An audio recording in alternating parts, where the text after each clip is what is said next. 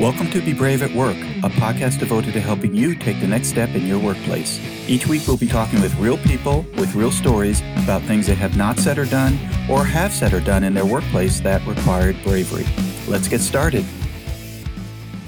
Hi everyone, this is Ed Everts, and I'm the founder and president of Excellius Leadership Development. Welcome to Be Brave at Work, a podcast devoted to helping you take the next step in your workplace. I hope you'll listen to our past podcast conversations, and if you'd like to hear past episodes, go to bebraveatwork.com, subscribe to our podcasts, and learn some valuable lessons about bravery at work. My new book, Drive Your Career, 9 High-Impact Ways to Take Responsibility for Your Success, is now available in paperback, on Kindle, and in audio at Amazon.com, BarnesandNoble.com, and any online book retailer you prefer.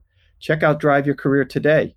Our podcast today is sponsored by Cabot Risk Strategies. Based in Woburn, Massachusetts, Cabot Risk Strategies has created innovative and customized insurance strategies for individuals and families, businesses, nonprofits, commercial real estate, and public entities. Cabot's client base continues to expand both within the region and within the markets they serve. And if you are looking for customized insurance services and solutions, contact Cabot at 800-222-5963 or visit them for more information at cabotrisk.com.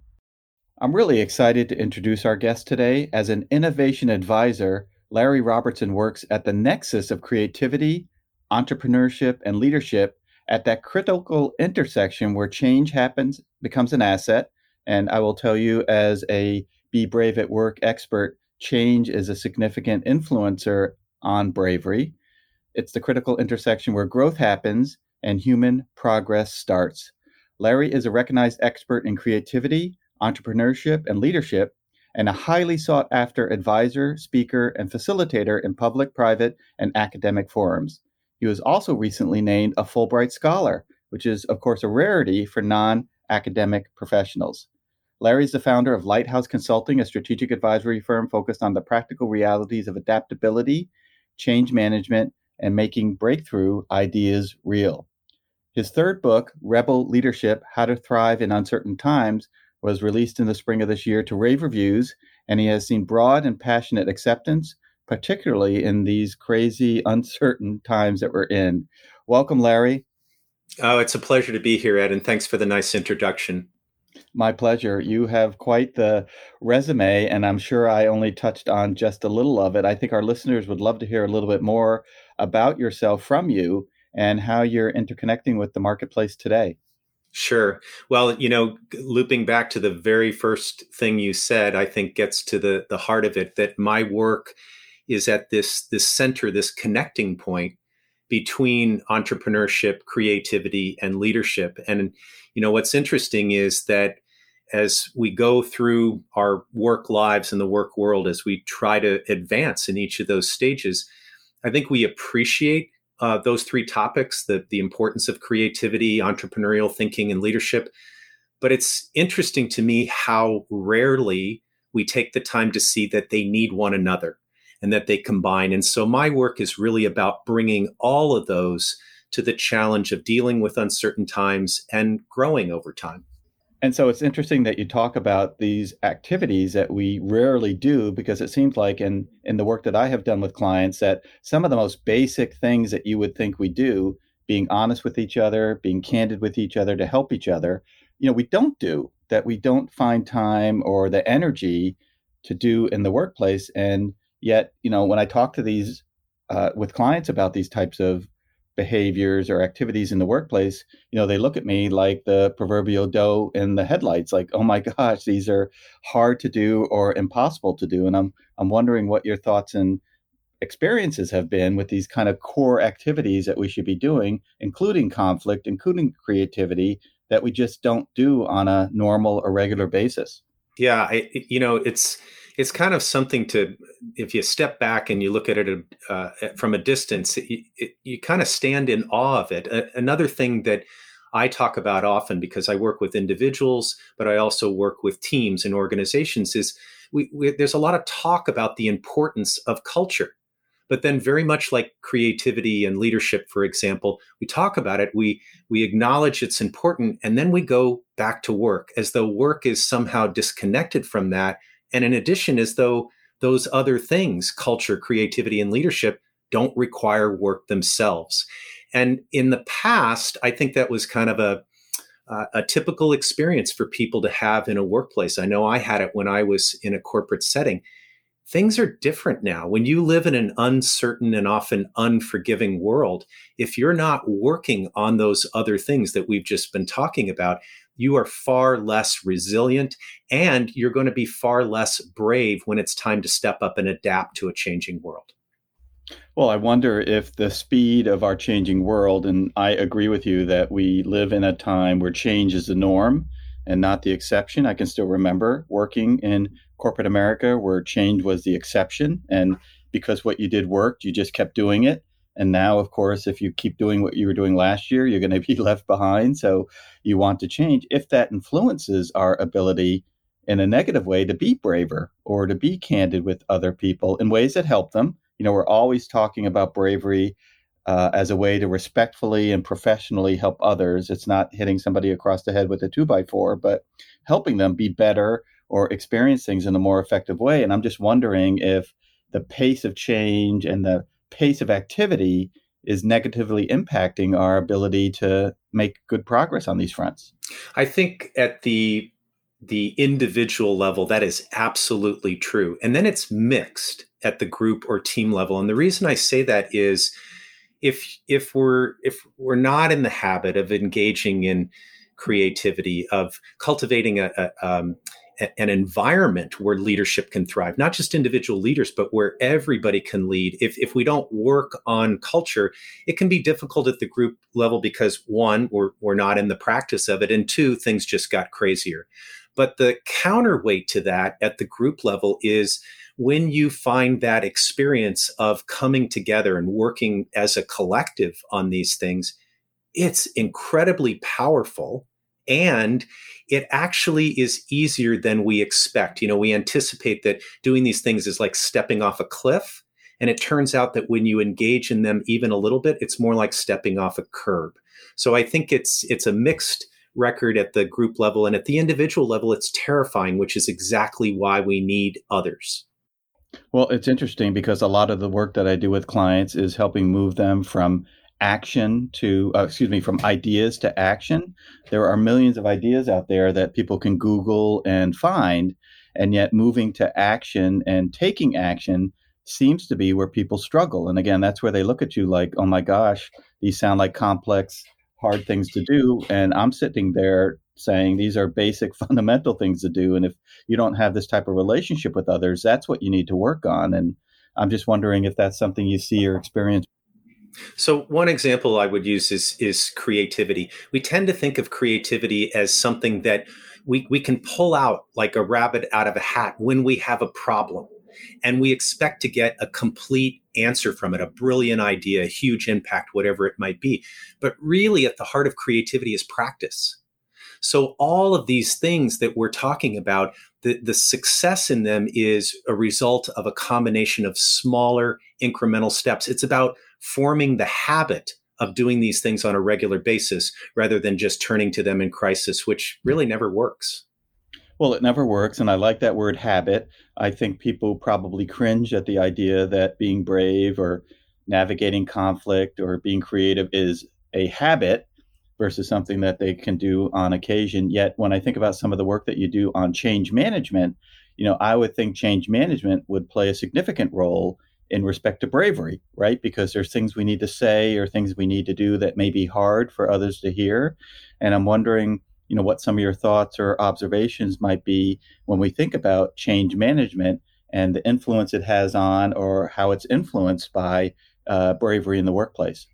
Yeah, it's a wonderful question, and I'm going to answer it by telling you just a very quick story. One of the people I interviewed for my second book was a woman by the name of Deb Meyer, and she's an education reformer. So she goes in and fixes schools that are having trouble or creates new models for schools. Those are big projects, but Deb has a practice that she does every day, not just on her own, which she does, but with any team and any meeting she's doing. And she calls it the 5 habits of the mind. And the habits are questions.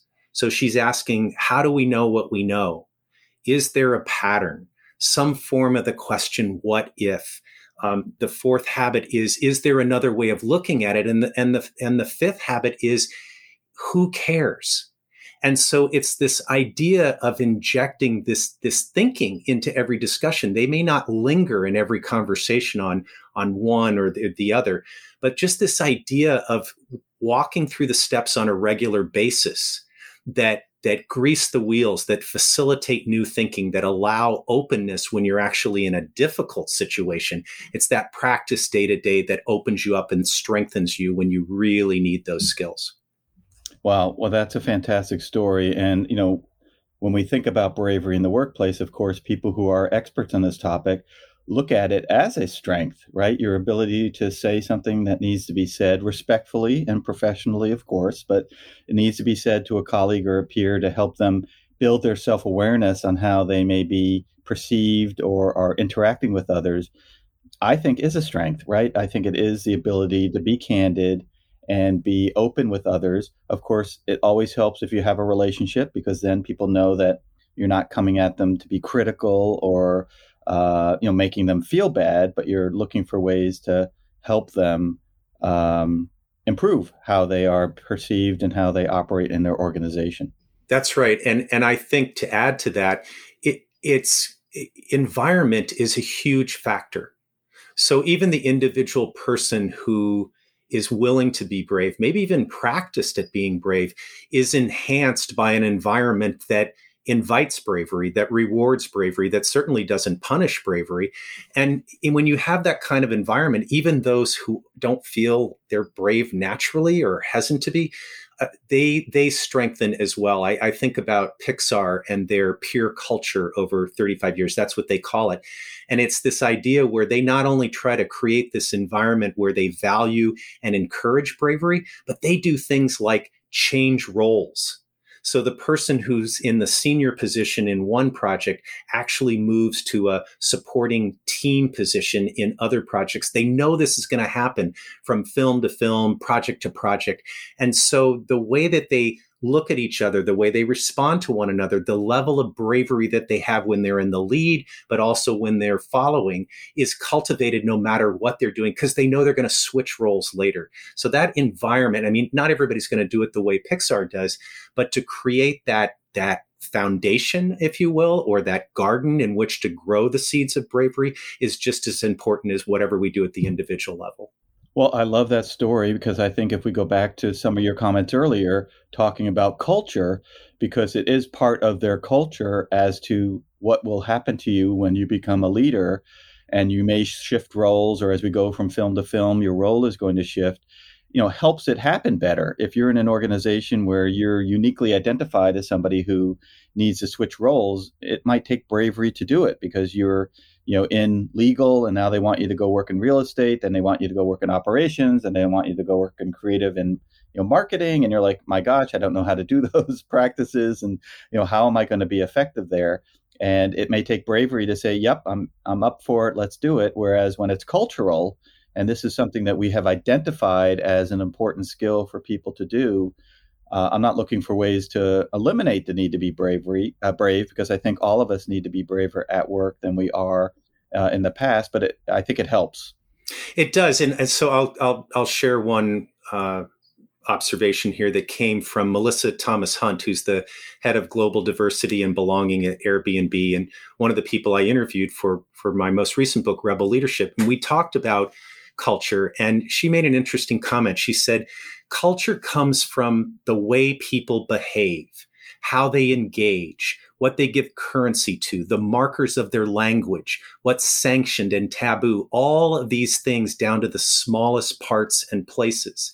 And so if you think about that, it's a little bit like learning how to be brave at every level, in every relationship, even in the way you talk, certainly in the things you value. And so I think it takes that benefit, that value of being brave, and it says, gosh, if I can truly embed that in the culture, I have a higher likelihood that people are going to step forward and not only be brave, but brave in the ways they need to be in a particular circumstance. And whether they do it alone or together, it doesn't matter. They're going to see that bravery has an absolute role and isn't just, wouldn't that be great if it happened sometimes? Well, a lot of the work and thank you for that story. And I'm just wondering, a lot of the work that you have to do, that you do, surrounds change management, but also you work in the area of entrepreneurship. And I'm just wondering, as we close out our conversation today, Larry, if you could reflect a little bit on entrepreneurship and bravery, because there are a lot of people that believe entrepreneurs are either brave or crazy. And, what is the role of bravery to be a successful entrepreneur? So the way I'll answer that is to say that bravery is critical, but its success or failure depends on how it's anchored. So when I asked entrepreneurs for my first book, hundreds of them that I interviewed, was there anything that was most important across time for you, an asset or a skill or whatever it might be? Interestingly enough, to the person, they answered soul. And when they talked about soul, they didn't talk about it in the religious sense. They talked about it in the sense of an identity, but an identity that's linked to what you do and how you do impacts or connects to others. So when they had a sense of that about themselves, they felt that they not only had the ability to be brave in the moments that required it, putting out a new idea, standing behind something before it was proven, but also to receive bravery back and know that it was beneficial to what they were trying to do for one another. So I think when bravery is anchored in an entrepreneurial environment, it doesn't matter how much things change, it'll continue to be a powerful resource because it points to something greater. What you do, who you are in the context of how you connect to and impact others. And I think one of the takeaways for me in that story is that oftentimes bravery starts at the top, right? As a leader, if I demonstrate bravery, if I recognize the bravery of others, if I reward the bravery of others, the likelihood of people being brave, saying what needs to be said or doing what needs to be done is greater than an organization that never talks about it, never recognizes it, and you feel like bravery at some particular moment might be ill-advised. Yes, unquestionably, everything you said is true. You're setting a tone, you're creating the environment, and you're inviting others to it. Well, Larry, thank you so much for your time today, speaking with our listeners regarding bravery at work, as well as its relationship to entrepreneurship and change management. And I'm just wondering if folks want to get in touch with you and speak more about the work that you're doing, how can they do so? I appreciate that. The best place to find me and to connect with me is at my main website. It's my initials, lrspeaks.com. Fantastic. Well, Larry, thanks again for your time today. And my pleasure. Thanks for the opportunity, Ed. And to our listeners, thank you for joining us this week. We hope you join us next week as we further explore being brave at work. We also remind you to subscribe to our podcast at bebraveatwork.com and or download and listen to our podcast on multiple online platforms. We are everywhere. Our podcast today was sponsored by Cabot Risk Strategies, whom you can reach at 800-222-5963 or visit them for more information at cabotrisk.com. And a reminder to check out my new book, Drive Your Career, 9 High-Impact Ways to Take Responsibility for Your Own Success, which is available in paperback, on Kindle, and in audio everywhere online. Do you have something to say, yet are not saying it? Do you have something to do, yet are not doing it? Now is the time to be brave at work. Have a great week.